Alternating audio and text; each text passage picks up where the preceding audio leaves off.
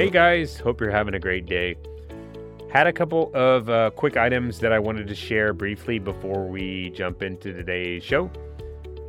First of all, I really appreciate the reviews that we've been getting from you guys lately on some of the big podcast libraries. They really mean a lot to me. They make my day better. They also motivate me to continue doing this. It's a lot of hard work, and just seeing those really motivates me to continue to do that. Also, they are great for increasing exposure, and they allow new people to find out about our show. So I really appreciate those. If you haven't already left one, I would really appreciate it if you would take a minute to leave one yourself.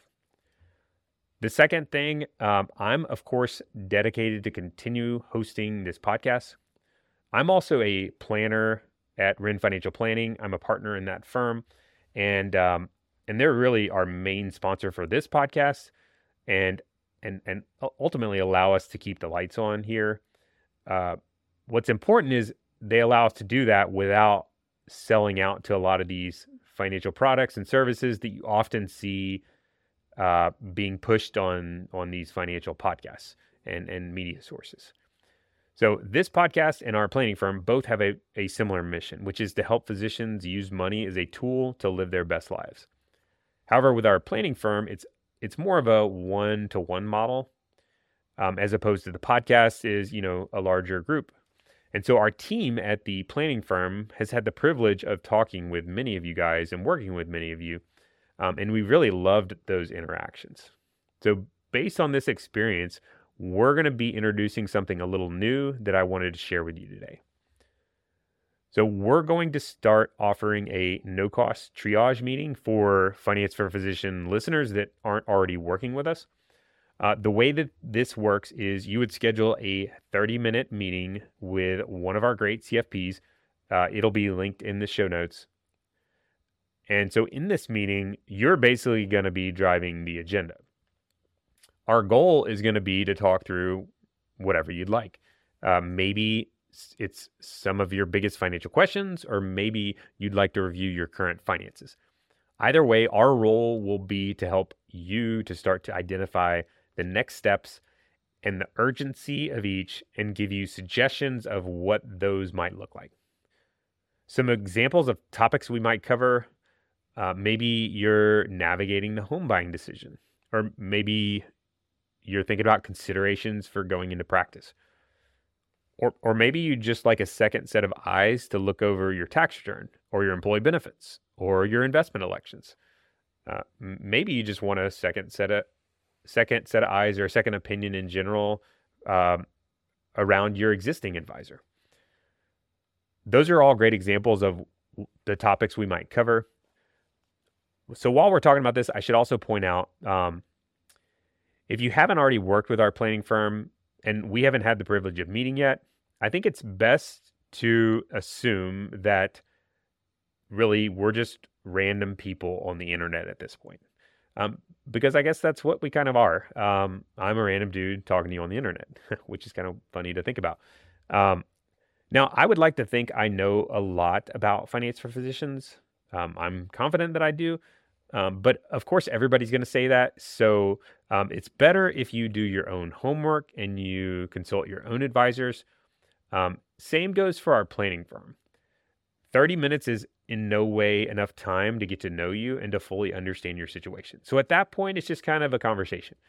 And I think it's best going in this to really, make sure and not consider this as advice. It's just not going to be possible to receive quality advice in a meeting as short as 30 minutes or in a podcast. There's no way I would know about your situation. So I would be cautious. I would not take that approach. Now, that doesn't mean we can't add value. Our intent in this meeting is to help you uncover really as much value as possible while also giving you a taste of what it's like to work with one of our great CFPs. There's not going to be any obligations associated with this, so you don't have to worry about like hardcore sales pitches or whatever, follow-up, that kind of thing. It could just be as simple as a call and move on. So if you have interest in scheduling one of these, it'll be linked in the show notes, like I mentioned. Make sure when you're scheduling it to indicate that you found us through the Finance for Physicians podcast so that we know to adjust the agenda. All right, so I'm excited to share my conversation today with Tom Campanella. Tom has worked many years and earned a ton of experience in various areas of healthcare. Several years ago, in response to his anger and frustration in the healthcare system, he decided to begin sharing what he had learned through blogs and white papers and conducting webinars, as well as speaking at conferences or seminars. Make sure to check out his really popular LinkedIn articles. I'll link to a few in the show notes, but they're fantastic. Today, I'm going to be talking with Tom about healthcare economics. So, when you hear this, I'm guessing a few of you are like, what? Why would I care about learning healthcare economics? That's like the last thing I wanted to learn. So I think that's a great question. I mean, why in the world would you want to learn about healthcare economics? So I wanted to address that first before we jump in. I think we can all agree that the current medical system is pretty broken. I think it's extremely expensive for our citizens. I mean, it's well known that it's extremely expensive for our citizens. I think it's like almost 20% of GDP, and it's you guys are getting burned out. Our physicians are burning out left and right, or retiring early, or going to different careers. And I think so. If you're in this in the practice of medicine, you have any interest in helping to solve this problem, which I think you should, if you care about your professional future, you really have to start by educating yourself on how all this stuff works. In particular, the money. Unfortunately, for good or for bad, like inevitably, money is at the root of many of these big issues. I'm sure you've heard people say, follow the money. You'll find, the underlying problem. Hospitals and health insurance companies are really ultimately running the system, and they're making a ton of money, and they have very little or maybe no incentive to change things. So I wouldn't expect change to happen. The hospitals and insurance companies would be completely happy if physicians just stayed out of healthcare economics completely and just focused on medicine. That's going to reduce the chances of disruption. It's going to preserve their ability to make profits. It's all good for them.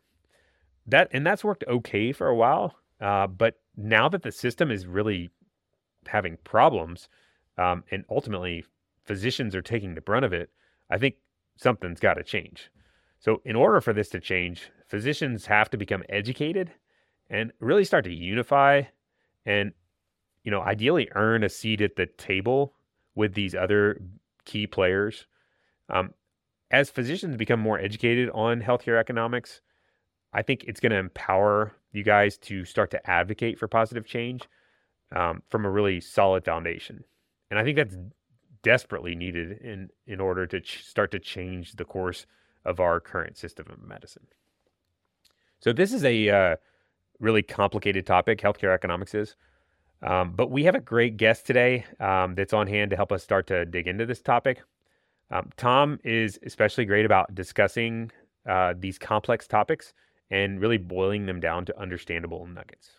So Tom and I discuss healthcare economics, some of the basics around what's going on there. We talk about some of the biggest problems that are negatively affecting our current healthcare system. We also discuss potential solutions that physicians can be a part of. Things like values-based care or direct care practices, or even physician leadership that can help to really move the needle on making positive change. We also discuss how important the primary care physician is in delivering this better version of healthcare. And then Tom gives his takeaway or his take on the current state of the practice of medicine. And I think what's interesting about his take, a lot of what you'll hear us talk about is, may sound a little bit negative. I think it's just kind of is what it is. But what's interesting about Tom's take on the future of medicine is it's very positive. So make sure to listen into that. I thought it was a very interesting take. So without further ado, let's jump into my conversation with Tom Campanella. Hope you enjoy. Hey, Daniel. Hey, how's it going? Good. a little dressed up. I'm actually going right from here, sadly, to a funeral. Oh, I'm sad to hear. Yeah, I know. It's one of those sudden death things that's never helped happy. Yeah, that's never. It's always a tough thing, reality of life. But I was at one Yeah. last week, and my grandfather passed away. It was not so unexpected. So not quite the level of shock that comes with that. But are you okay on time? Yeah. Okay. Yeah, sorry to hear that. I know that's tough. But one of those things you gotta part of life, right? Yeah. Maybe I'll loosen up my tie a little bit so I can fit in better. Well, I was gonna explain myself too. I went to work this morning, and the internet is. I have my whole setup there, and the internet's really good, but the internet was dead today, so and not coming back. And I gave it 2 or 3 hours, and it never came back. So I had to quickly shuffle back home. So I'm working from home, and I've kind of like pull together my setup here. Hopefully, it sounds. Can you hear me? Okay, is my audio okay? No, it's good, and I do like your curtains. I like. Yeah.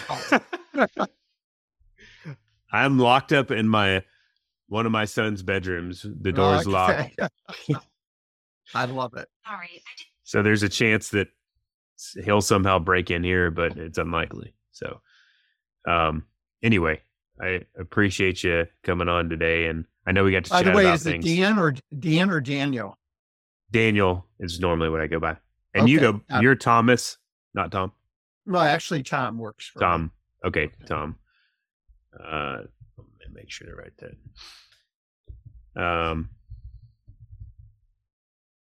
Yep. So yeah, I know we got a chance to talk about stuff. We talked about a couple articles, and I would love it if we could kind of just talk through those. I'm not going to be hardcore agenda focused, mainly just kind of conversational and see how things flow. We normally do about 45 minutes on average. As far as recording, if the conversation is good, I guess I have until 1:30 Eastern. So marked off at least on the calendar. So that would be kind of like the cap we typically do for time. Let's see, what else do I need to go over before it's already recording, but we'll all have a break just so that the editors know that we're actually recording or starting. So, and will you be able to send me a link to it? So if I want to post it?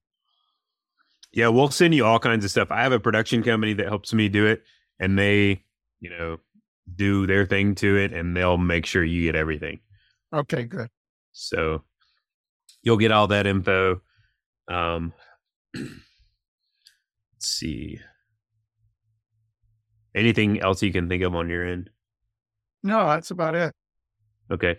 Yeah, I actually just did an interview last week on public radio, and it was an hour, and it was great, and it was pretty much conversational, and I love that format. Oh yeah, me too. I would have already been fried from podcasting if it was not conversational. So. Oh yeah. But all right, well, you ready to get rocking and rolling? Sounds good to me. Okay. Note to editors, I'll just pause for a little bit, so as soon as I pick back up, we can start from there. Tom, welcome to the podcast. Thank you, Daniel. I'm excited about being on it. Yeah. So, Tom, you got a lot going on, and you've had a lot of great experience. And you've been a professor. You've helped with the MBA Healthcare Executive Program, and I know you still have some associations with Baldwin Wallace University, and you've got these fantastic LinkedIn articles that cover a lot of different areas of healthcare, which I've been reading, and they're great. If you guys listen and hadn't checked those out, those are fantastic. Educational content. I think really anybody in healthcare should understand these sorts of topics you're covering. So what stuck out to me about you is you have a very somewhat diverse but also focused level of experience in healthcare. And you have, and the most impressive thing was how you were able to break down, and we talked about this when we chatted earlier, how you were able to break down this super uber complicated concept of healthcare economics in like I think I bet my oldest son, who's 10 years old, could probably digest the majority of the article, which that's a skill in itself. So I'm excited to kind of dig into kind of some of the stuff you're working on and talk through, some of, the basics of healthcare economics, and hopefully some of you guys listening. I mean, this is important stuff you really should know. And I think the more you know about this, it's going to empower you to be a better physician and make good progress in life. So, Tom, first of all, thanks for coming on. Again, I appreciate the opportunity. Thank you, Daniel. Yeah, and I know you've had a lot of experience, and you've worked in a lot of different areas, within the healthcare industry. I'm curious if you have like a favorite. What's been, of all the different areas you've worked in, have you enjoyed one particular aspect more than another? Well, actually, I've enjoyed is the diversity of it all. I think if I was sort of siloed in just one of those areas, because I've had the opportunity to be on the consulting side, the legal side of healthcare, obviously the teaching, the writing side, both managing, tied in with medical schools as an associate dean, being involved with population health. I actually managed 55 multi-specialty physicians. Then I was on the payer side. And the fun part about it, Daniel, is again, I look at it as almost like a puzzle. And as I got into all those diverse areas, I started to see the connections between them all. And really, when you talked about my publications, I really rely a lot on not just the knowledge that I pick up on a daily basis, but on my diverse background and try to apply that. And finally, as you said, it's an 80-20 rule. People can get overwhelmed with healthcare, but there are some key concepts, as we discussed in the health economics article, that really govern it and really allows you to better understand what's happening in the world of healthcare. Mm-hmm. Yeah, and I think understanding that's a great first step, is when you start to develop a better understanding of what's actually going on, behind the scenes. And that article, we'll link to it in the show notes. Health Economics 101, I think, was the title of it. But in that article, you really just kind of started with the foundation of like health economics, and then some of these problems that are really pretty much have existed, I think, for a while within healthcare. That and when you start to break this down, it really starts to make sense, like why some of these challenges are present.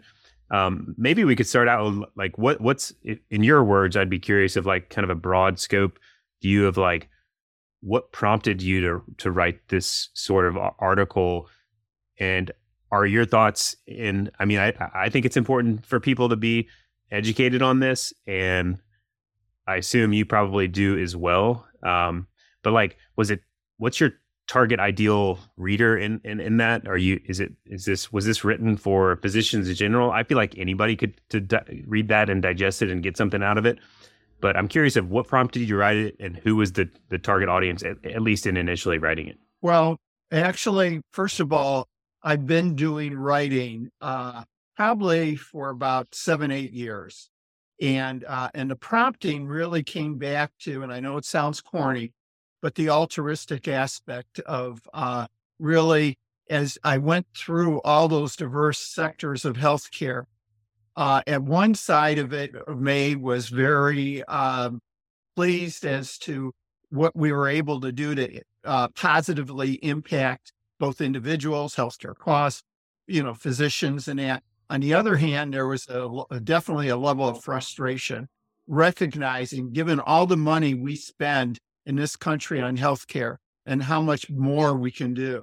So I've really, over the last 3-4 years, intensely got involved in podcasts, writing, webinars, and that, because in my own little way, I'm trying to make a difference. And what's kind of cool is the readers are very diverse across the whole spectrum, including places like CMS and health policy think tank people and everything. And I'm not naive enough to think that one person, Tom Campanella, can make a difference, but maybe, throwing out things and a lightning and maybe some light bulbs going off, the people that can really make a difference, as they say about the village, maybe together we can really focus on what we need to really change this to a real health system instead of, I call it, a sick care system. Yeah. Yeah. So in the article, you talk about some of these big problems.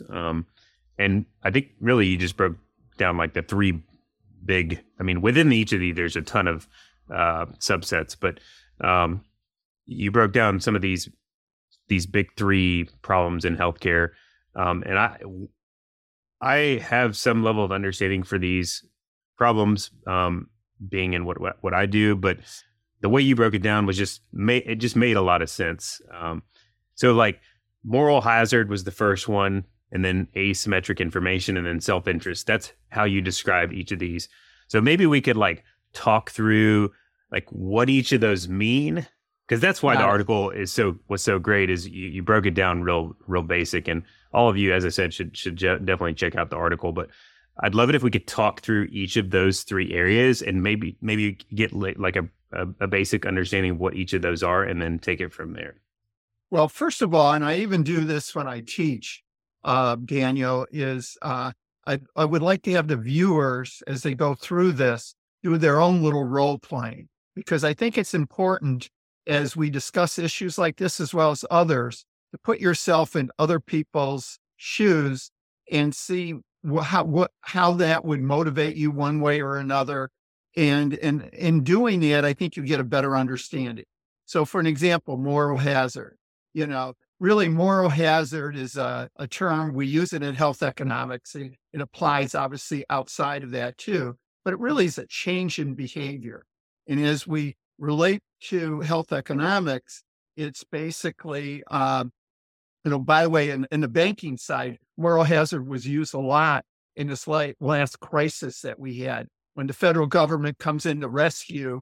And then a lot of the pundits were saying, aren't we doing moral hazard here? Because, you can screw up from a banking standpoint and good old federal government is there to bail you out. So does that then encourage bad behavior in the future, from that standpoint? Well, in healthcare, for an example, and an easy example would be as it relates to you as an individual. And would you think that an individual that had all their health insurance covered would more or less likely overutilize an emergency room for unnecessary services? If somebody else paying the bill, all of a sudden, you're going there maybe for a sprained ankle or other types of things that clearly could have been done in another setting. And the end result is because somebody else, either the employer or the government through Medicare and Medicaid, you're utilizing and increasing healthcare costs by, in effect, taking advantage of the emergency room setting. On the other hand, that's the whole theory behind copays, deductibles, and that is, I hate to use the term skin in the game, but, the idea is to try to put you into a little bit more of a prudent purchaser of healthcare services, so that you sort of take a step back and say, okay, I'm going to have to pay a little bit. Do I really want to? Does it make sense to do this service, or is it better to wait a little bit, from that standpoint? So ultimately, moral hazard is one of the causes of overutilization. Just as an aside, the flip side is you don't want to go in the other direction, where all of a sudden you have $10,000 deductibles, and in effect, moral hazard becomes a barrier to accessing care, where people now all of a sudden, if they have to pay so much out of the pocket, they're not able to use it. So that's an example of moral hazard. The when you talk about we were talking asymmetric information, asymmetric, as you know, is imbalance. And healthcare is definitely falls into that category where, especially as it relates to pricing, the costs, as well as even quality, where you buying a computer, cell phone, or anything else, as you, as a prudent purchaser, start evaluating which computer, what car I want to buy, or whatever, you have prices in front of you. You have reports that you can look at, consumer reports, if it's cars, or even some of those other categories, evaluating both quality and safety and all those things. And you can make a reasonably intelligent decision as to what is right for you. In healthcare, we don't know, as we choose between different providers for knee surgeries, gallbladders, or whatever, what the actual cost is that somebody's paying, either your employer, the government. You may know what your copay might be or everything, but you don't know that total cost figure. So ultimately, you may be picking providers that could be 2 times as expensive as, for physician services, for example, or hospital services, or somebody going to a hospital-based service, like for doing orthopedics, may wind up being twice as expensive than going to a freestanding physician clinic that provides those same type of services. And the quality may indeed be the same, but you don't know that. So again, one of the causes of both not just cost, but you don't know the quality difference really. It's not user friendly. Now that's you as an individual. You can imagine the employer who's really paying the bill, either, self-insured or that. Their employees are picking potentially some of the higher price providers that ultimately, because they don't have that pricing and quality information accessible to them, and because maybe there's no incentive to, because of moral hazard, somebody else is paying the bill.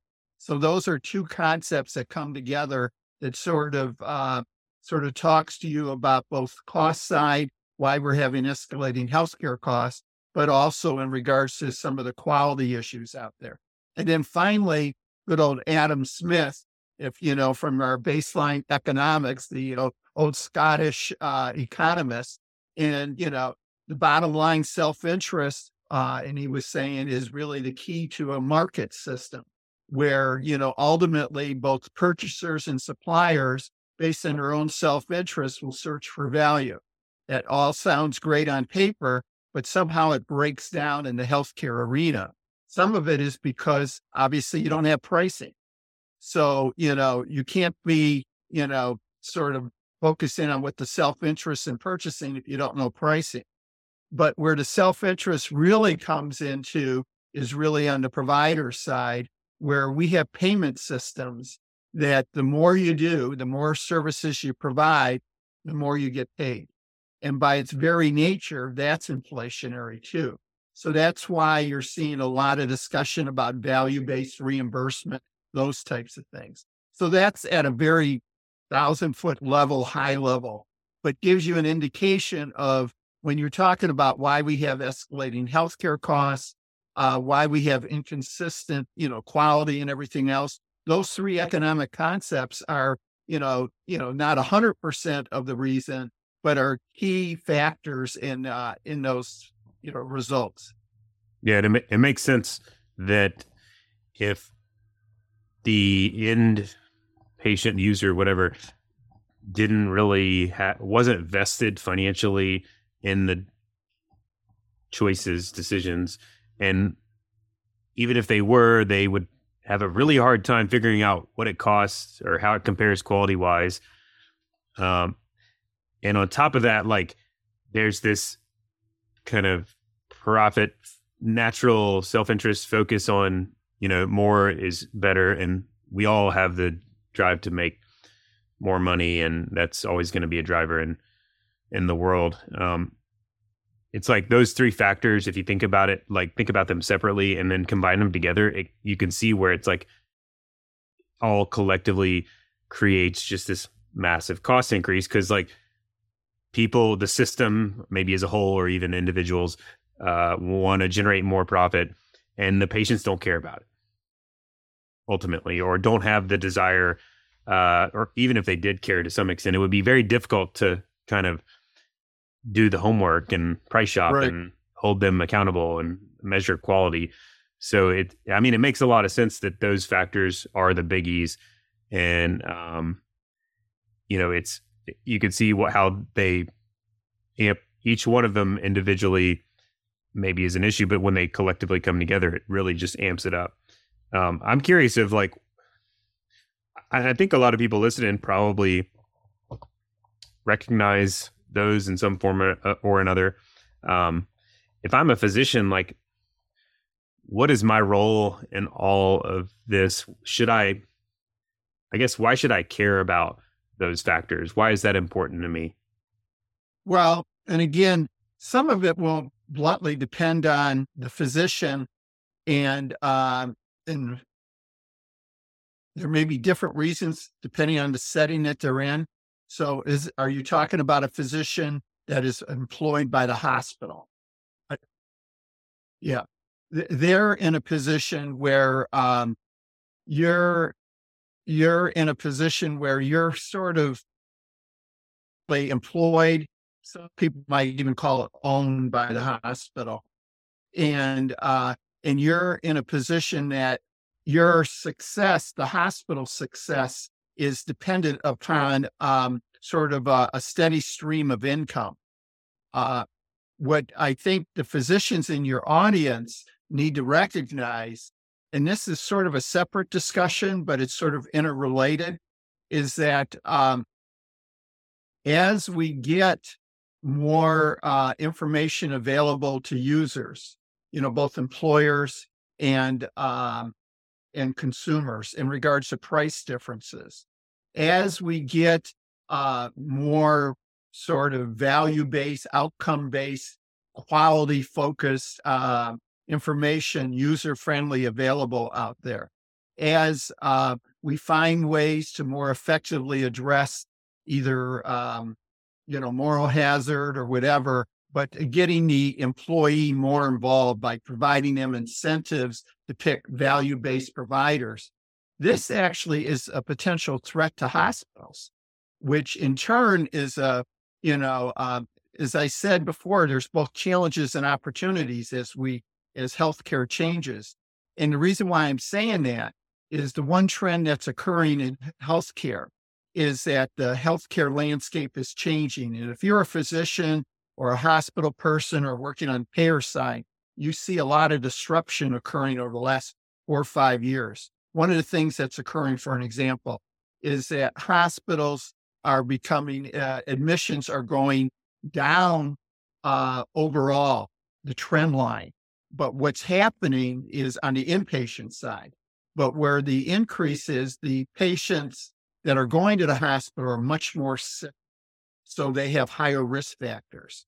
So and the reason why that's occurring, this is back to self-interest, the payer side is really, including Medicare and Medicaid, is trying to push care to the lowest cost setting that is also safe in that. So there's a major growth in outpatient. So that's where the growth area is, outpatient. And as we've seen recently, and it's ramped up under COVID, a big, from a low cost setting standpoint, care in the home setting. And that's growing like crazy. And you have technology in that. So now I'm a physician working for a hospital. Now, all of a sudden, I'm finding that, okay, most of the hospital work that I used to do inpatient is now moving to the outpatient setting. The challenge is that as people become aware of the prices, if the hospital prices are, and in some cases, this is definitely true, twice as high as, say, a freestanding physician clinic that provides the same type of, independent clinic that competes against a hospital, then all of a sudden they may wind up losing business. So the financial viability of the hospital winds up getting challenged. So hospitals are going to be facing a lot of financial challenges because of all the disruption we talked about, which in turn will impact physicians. It'll create challenges for them, but also opportunities. And some physicians may decide that, you know what, our specialty, orthopedics or whatever, rather than being employed by a hospital system, we're going to set up our own orthopedic practice and compete against them within the community in that. So it actually, in some ways, they're going to create more opportunities for physicians. Mm-hmm.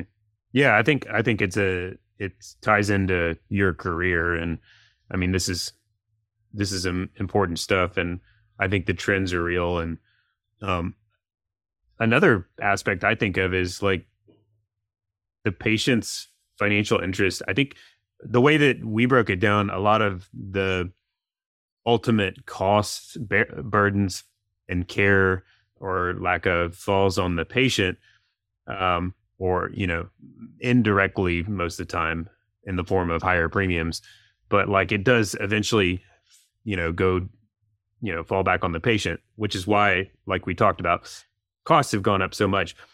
But part of me thinks like, what is the responsibility of physicians to think about the economic component for the patients? Like, is there, and I'm just talking generally, I know that's difficult, like individual experiences and the system is difficult to work through, but like physicians, like overall, I think there probably is some level of responsibility there or interest there in looking out for like the patients economically speaking, right?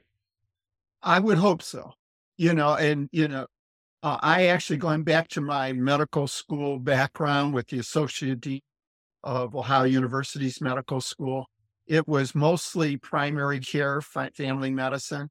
And in some ways, we felt that the primary care physician even had that much more holistic responsibility for the patient. When you think about primary care, they always say, you're looking at you're not looking at pieces and parts. You're looking at the overall person. And you're not just looking at it from the clinical side, but you're also looking at it from the, behavioral health, psychological, those types of things, stress factors that all tie together. Well, a key facet of that is the economics, because, we use terms like social determinants of health or whatever, but the bottom line is patients are in a position where we recognize that other factors that impact their health status are nutrition, economic status, to be able to transportation and those types of things. So, for an example, as a primary care physician, you need to be, I think, that much more sensitive to making sure that you're getting a bigger picture and trying to make sure that you're providing not just cost-effective care for your patients, but as you refer the patient to specialists, that you're referring them to what I call value-based providers, ideally, and you are actually also playing a role of an advocate. And I think, to me, maybe I'm naive, but in this case, the primary care doctor as an advocate should be representing the patient, including with the specialists. And if specialists are talking about surgeries or other procedures, they should help play a role in sort of helping to educate the patient and helping them sort of better understand their options, because there's a trusted relationship, especially long-term wise, between the primary care doc and the patient. I think though, in reality, at least a lot of the primary care docs I know and have worked with, seems like they're some of the most thinly stretched of all the physicians in healthcare, and a lot of times extremely stretched thin. A lot of them I know are like, man, I don't even have time to see the one patient that I have in my office right now, like thoroughly. Like I got to cut it short all the time. And then there's someone in the waiting room that's complaining because it's been an hour, but that's because they got me stacked up like so thick already in my schedule. And I don't know how you could possibly be proactive in that environment when you're just doing 1 million visits a day and, trying to see the 7 million patients you got to see. I think that puts you in a position to where even if you have good intentions about like looking out for the patients, like you can only do so much in the time allotted. And when you divide the patient population by the average for 40-hour week, which is for a lot of them, they're working more than 40 hours, probably too many hours. It just doesn't make sense to have enough time per patient. So I could, I think a lot of that is partly why a lot of primary care physicians are having frustration, and burnout's a big deal, and that sort of thing. And a lot of them I know really like what we're saying. I think they feel that responsibility to look out for the patient, but they're just like, a lot of them feel stuck in the system, and the system is like, well, that's why, there's a couple of answers to what you're saying. The one answer, obviously, is we need more primary care, but yeah, we're back to the self-interest concept. If you're a medical student with mounting loans and lots of expenses overall, and you see medical students that are going into specialties making 3 times what you're making, from a self-interest standpoint, even though altruistically you want to be a primary care doc, where the incentives are. This is one of the reasons why, and I know we've talked about this previously, I like about direct primary care concept, as it relates to, and there's direct pediatric care and stuff like that are out there, that model. And I don't think it'll be the end of it.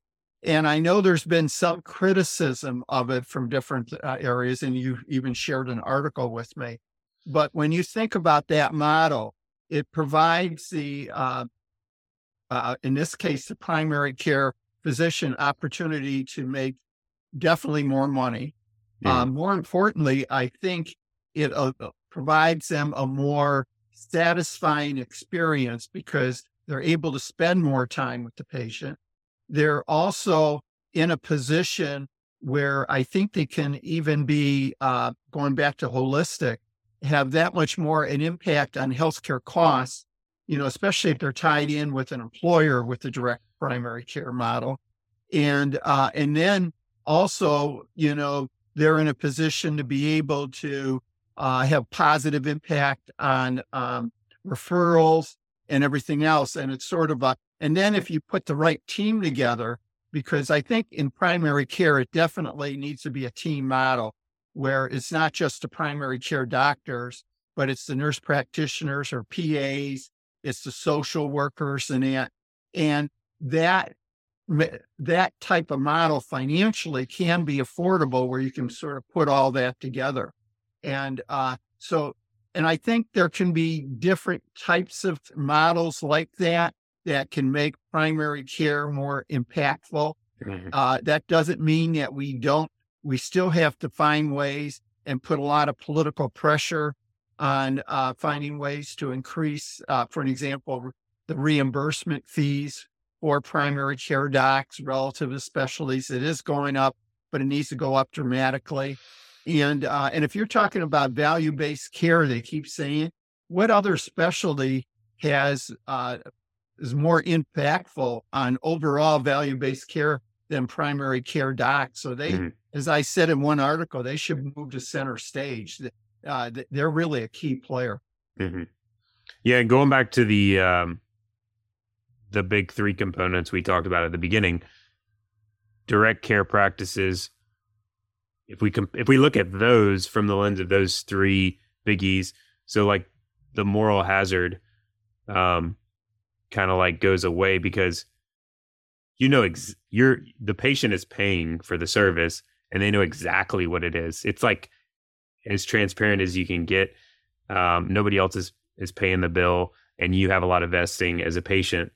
And then the second, the asymmetric information, I mean, like it's just right there, and there's not, I mean, you don't have, it kind of goes along with the pricing thing, like exactly what the services are that come with it. And then the self-interest is always there, but like I think the self-interest in that environment, like your incentive as a physician is to keep patients with you by adding more value, and the patient's interest is in like making sure it's worth the money they're paying. Right. Which I think is a much healthier model for success, or for adding value at least. Well, and in fact, and it's still evolving, but the direct primary care is evolving even further. And one of the evolutions that I really like, as I alluded to previously, is when you overlay direct primary care on an employer side. So in other words, they establish a collaboration with either multiple employers or maybe one large employer or whatever. And that the employer, instead of the employee, is actually paying the majority of that monthly, direct primary care fee type thing. With the recognition and reason why the employer is doing it data wise is they recognize that primary care is one of those specialties. I don't want to say you don't overutilize it, but that you can't overutilize. But, the idea of getting those checkups and that, it's like your car or anything else, the oil changes and that, really in the long run, it pays off. And if you're an employer and you have an employee that's 5, 10, 15 years with you, I mean, long-term, including productivity, workers' comp and everything, having that primary care trusted relationship. And then what's nice with the collaboration with the employer side, the employers are obviously very sensitive to costs. So they can then work with the direct primary care docs to set up health benefits overall that goes beyond the primary, allows the employees to, more, I call them value-based benefit designs or centers of excellence, and can bring in other parties to provide data and analytic support to the direct primary care practice that allows them to refer to the right providers or centers of excellence and those things. So that marriage can be really attractive, and it's back to self-interest. It becomes a win for the patient, a win for the primary care doc, a win for the employer, and depending on how much of this is in a community, really a win for the community. Yeah, I've talked a lot about direct care on the podcast. If you're listening, I'm a big fan of it, and I'm a huge believer in the model. I think a lot of the benefits, or a lot of what we're talking about, are big. The reason I like it so much is it helps solve a lot of these problems that are in healthcare in the system. They're addressing a lot of these. And I think going back to the big three we talked about, like, it's such a better way of addressing those in the interest of the patients and the physician. Now, of course, in the interest of the hospitals or the insurance companies, like, they're not going to be in favor of it, because that goes back to self-interest. They don't have a interest in that. I mean, I guess they could create a model for that, but there's not, that I'm aware of, models within those systems. I think they probably will perceive it as a threat, because, for an example, one of the reasons why hospitals acquire primary care practices, they want to have a built-in referral base to their specialists. And now all of a sudden, if you have an independent direct primary care practice, they may not be referring to those hospitals. It may refer, or it's not, some services to that hospital, some to another, some to independent specialty groups, some maybe not, to a centers of excellence in another area. So that's considered a threat. The big insurance companies, especially the national ones, aren't necessarily excited about it, because, all of a sudden they got a player, they're sort of losing a little bit of leverage with the employer especially when it's tied in with the employer side.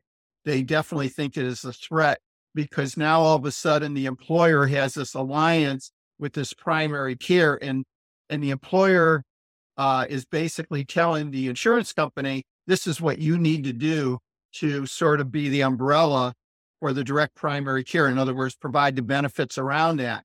And the big insurance companies like to be calling all the shots. So they're not used to the employer saying, no, wait a second, this is what we want.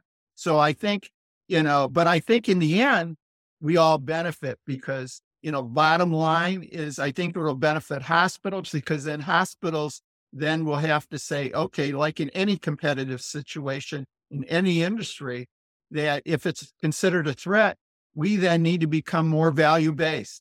We need to be able to demonstrate and show our value. Insurance company, we need to show that too. That's what's great about the competitive markets. We just need to allow them to operate.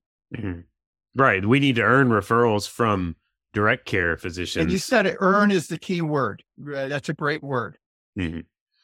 I know we talked about, or I sent you an article about direct care, and it was an article with a little bit of pushback on some of the downsides of that model, and I'm not sure. It was from one of the physician associations, and they highlighted a couple of the big downsides of why it's a problem, or kind of like discouraging going that route. And it was family physicians. That was the association, which I would consider the best candidate for it. So I just would love it if we could kind of talk through some of these downsides that they threw out, because some of them were a little confusing to me. I think I get. So one of the biggest ones they mentioned is like exacerbating the physician shortage. I get what they're saying there. Like if you go into this direct model, you're going to have a much smaller patient panel, which means they have to go. Your rest of your patients have to go somewhere else, and therefore there's only so many physicians, so it gets exacerbated.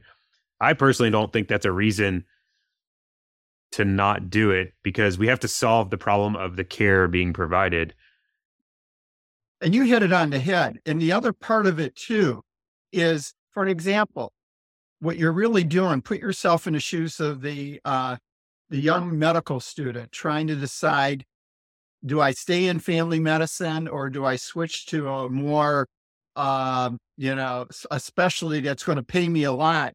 Now, all of a sudden I hear about direct primary care and the options there. And all of a sudden, you know what? I'm going to stay in family medicine. If this makes sense. Otherwise, so you'll wind up losing them to other specialties in that. Right. So the bottom line, we do need to address, and it's no silver bullet as it relates to primary care, docs, what we need to try to get more of them. Now we're trying to do some in regards to nurse practitioners and PAs and expanding their scope, but they again don't have the training experience as a primary care doc. But the point is, what you need to do is find what the problem is and address those problems. And if the problem is, maybe we provide loan forgiveness from a government standpoint, if you pick primary care, family medicine, and you don't have to pay back your medical student loans. And maybe we as a society feels in the big picture, or 50 or I know we do some of that already, but creating that more or finding ways to enhance reimbursement, But outside of that model. I personally think I don't care how much money they pay you, if you still if receiving that money, you still got to go into a system where you're overworked and underappreciated. The patients don't really see much value in it, Right. And there's too many of them. I think that's not worth all the money in the world if it's going to make you dreadful about going to work. And I think that's the problem with primary care, is it's become like, I mean, the financial part is a component. We can't ignore that, but I think a lot of it too is it's not as desirable, versus if you were truly the quarterback of somebody's financial or healthcare world, if you were quarterbacking people's, and you had the relationship and the flexibility with your family, and it was looked at as a desirable profession, or subset or specialty. I think a lot more people would be doing it, because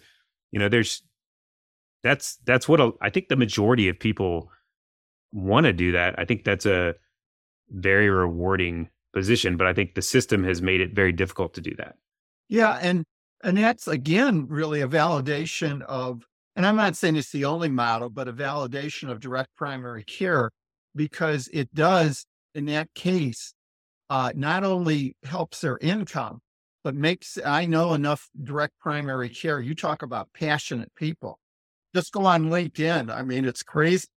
Oh yeah, and they drink the Kool-Aid. I mean, and because it's not superficial. They see what it's done to them, and a lot of them worked for big hospital systems or others previously, and they felt like they were owned. And now all of a sudden they feel they can be impactful. They feel that their skill set's being used. They are, as I said before, the center stage, from that standpoint, and they provide that value. And I think ultimately the result is not just for them, but, lower healthcare costs and better quality overall. So I think, from that standpoint, and to sort of say, well, no, that's too, that we're going to carve that out. We don't want that model, I think is ridiculous from that standpoint. Well, I think that was over extreme, but they're basically saying you're paying them X amount of dollars. And then all of a sudden, they don't necessarily, what if for whatever reason, they have all these patients they're taking care of, they're getting the dollars, and they're recognizing that they're not able to provide the care for the dollars that they're getting. And, so it's like those insurance companies. One of the reasons why there's capital requirements by Department of Insurance, you don't want them to go under and all of a sudden people wind up not having, they paid X amount of dollars for the year or whatever. And now all of a sudden they're not getting service. But I think that's a straw man. It's not that big, it's not that big of an issue, from that standpoint. So I don't really buy into that at all. Yeah. I mean, I think that's also too, like, lack of faith in the individual too, like the ethical individual. I'm much more high on like the physicians calling the shots on like how many patients they see versus like the system. Like I am not near as confident in the system of healthcare, like calling those shots on, how many people you're seeing and that sort of thing. I don't think that would be a problem. Most people I know that are physicians are very trustworthy and will, do the right thing at the end of the day. And I just thought it was interesting that they considered it like an insurance, like direct primary care. So, I'm a big fan of the model. You mentioned also before we jump off here, I also wanted to talk a bit about values-based care because I think I'm not as knowledgeable about that as a solution. I know I love direct care as a solution. I think it's a fantastic solution. But values-based care, can you give me, quick snippet of how you would describe that and how that's potentially a solution to some of these issues? Well, it's like anything else. The devil's in the detail. Yeah. So what I call value-based, somebody else may say, well, no, this is value-based. But really value, when you think about it in any type of spectrum, is a combination of both cost and quality. When you buy a car or whatever, you say, that was a value-based purchase because, overall the money I paid for it. Well, it's the same thing with healthcare.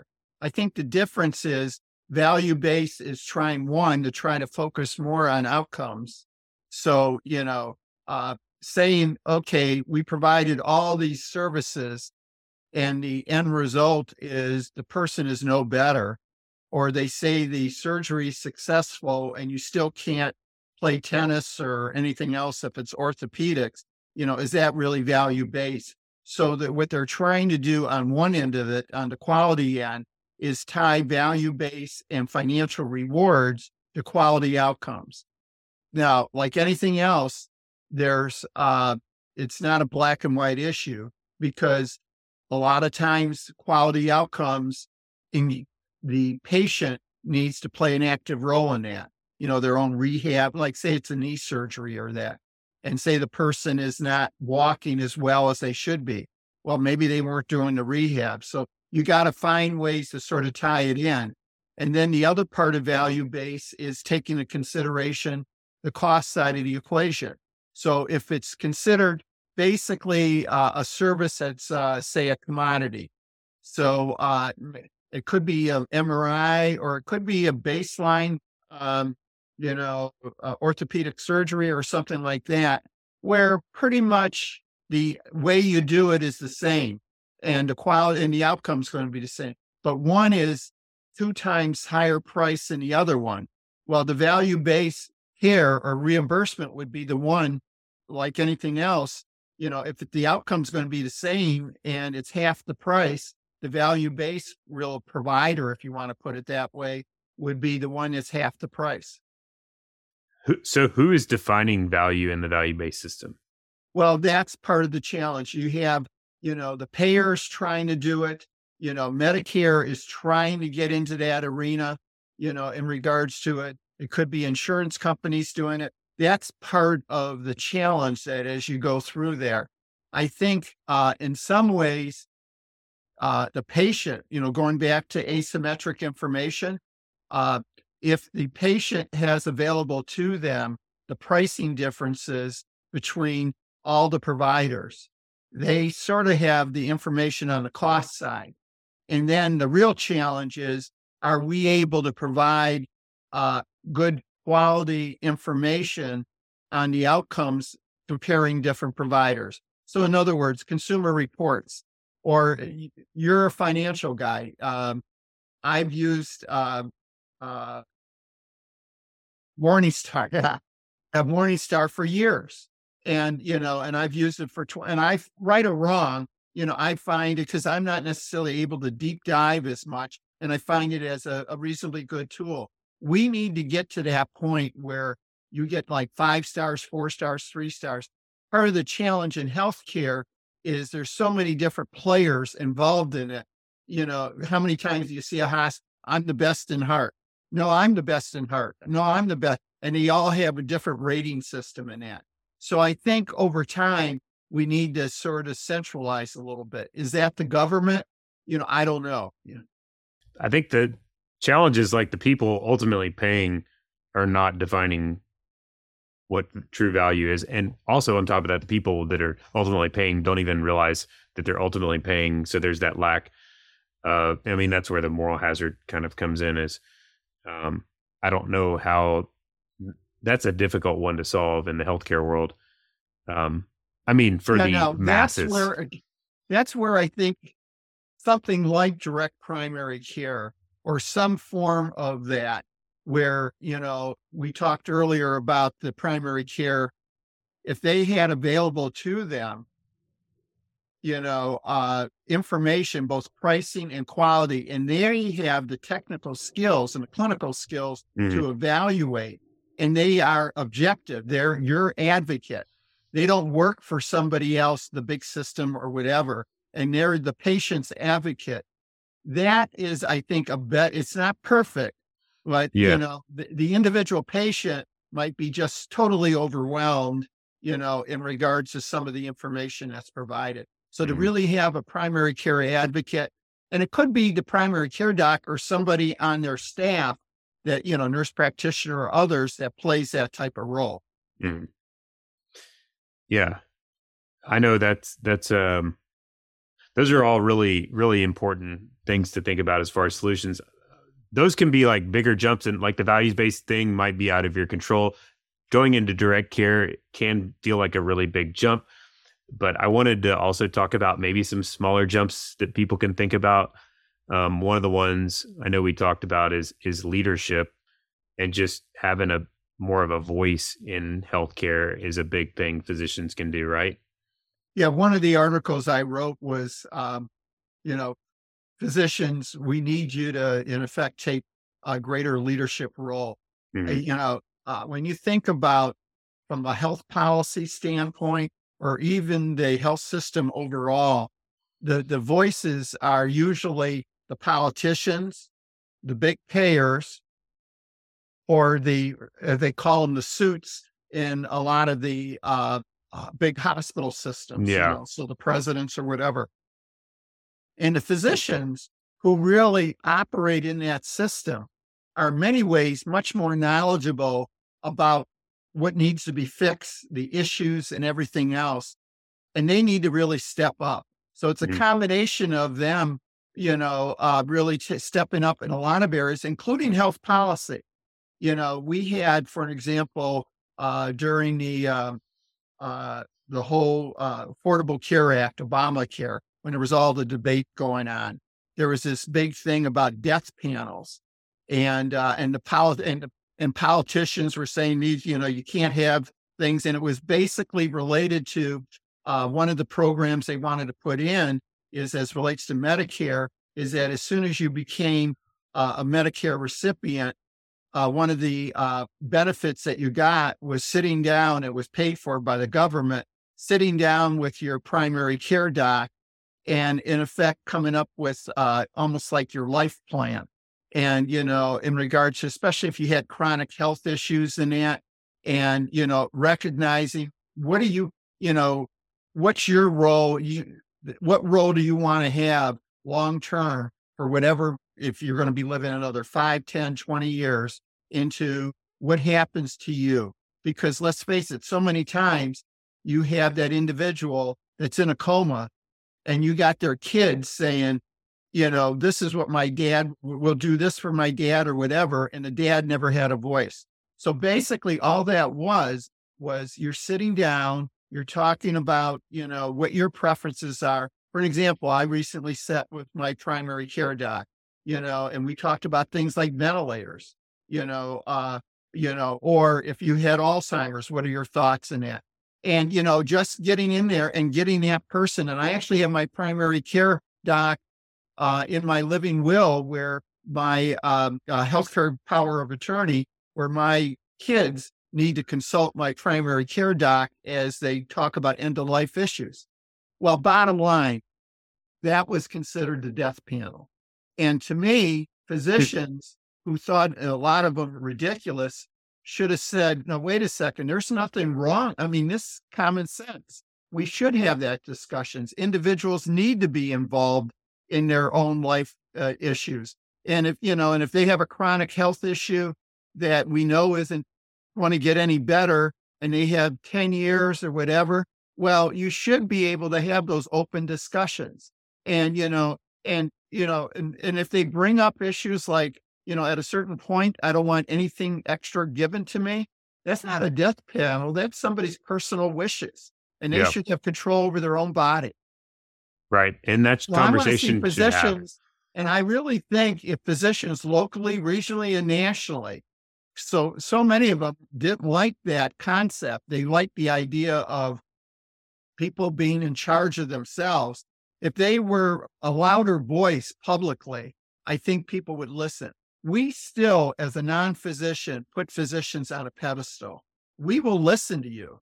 And, and I would just like to see them, including all their specialties, start working together more to be a bigger voice in healthcare, both regionally, locally, and nationally. That's my 2 cents, and I'm going to stick to it. Yeah, I mean, that's good. I think historically physicians haven't done a fantastic job of unifying. Right. But I think that's starting to change a little bit. At least I'm hearing like talk of a lot more like community and like unified efforts and that sort of thing. And I think the voice, if you look at like the collective of all physicians across the country, like that's a massive voice. And there's all kinds of power behind that if it was to get together. Yeah. And part of the problem is back to self-interest. You have all the different specialties that have their own societies, and they focus on their individual specialty from a lobbying or policy standpoint.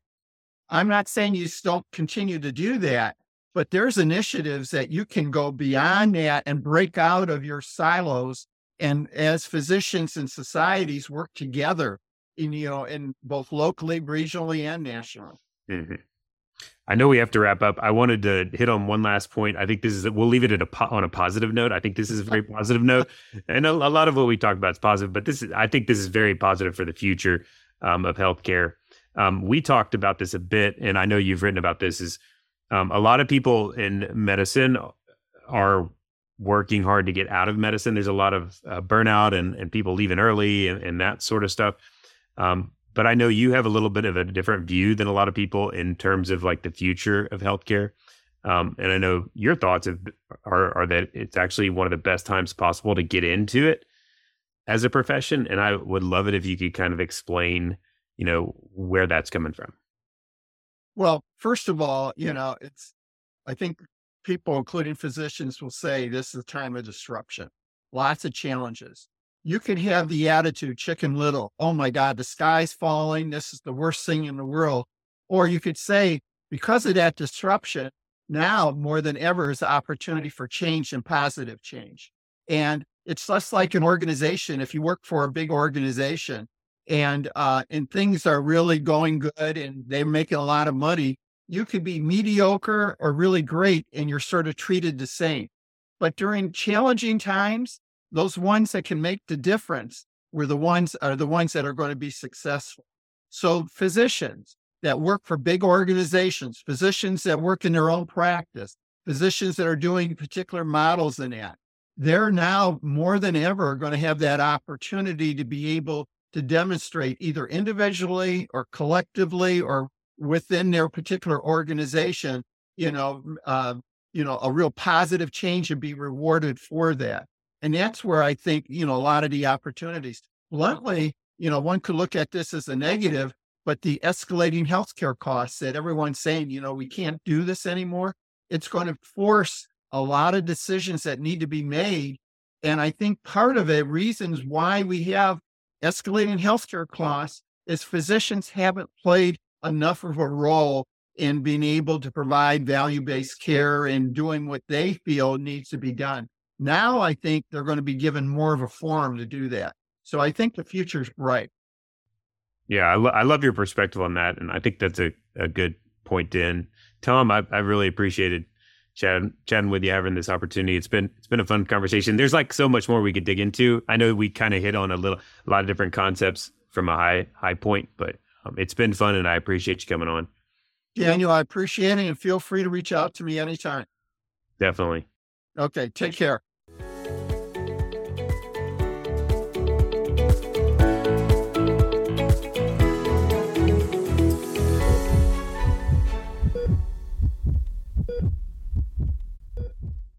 Please know that anything I've said today in this podcast should not be considered advice.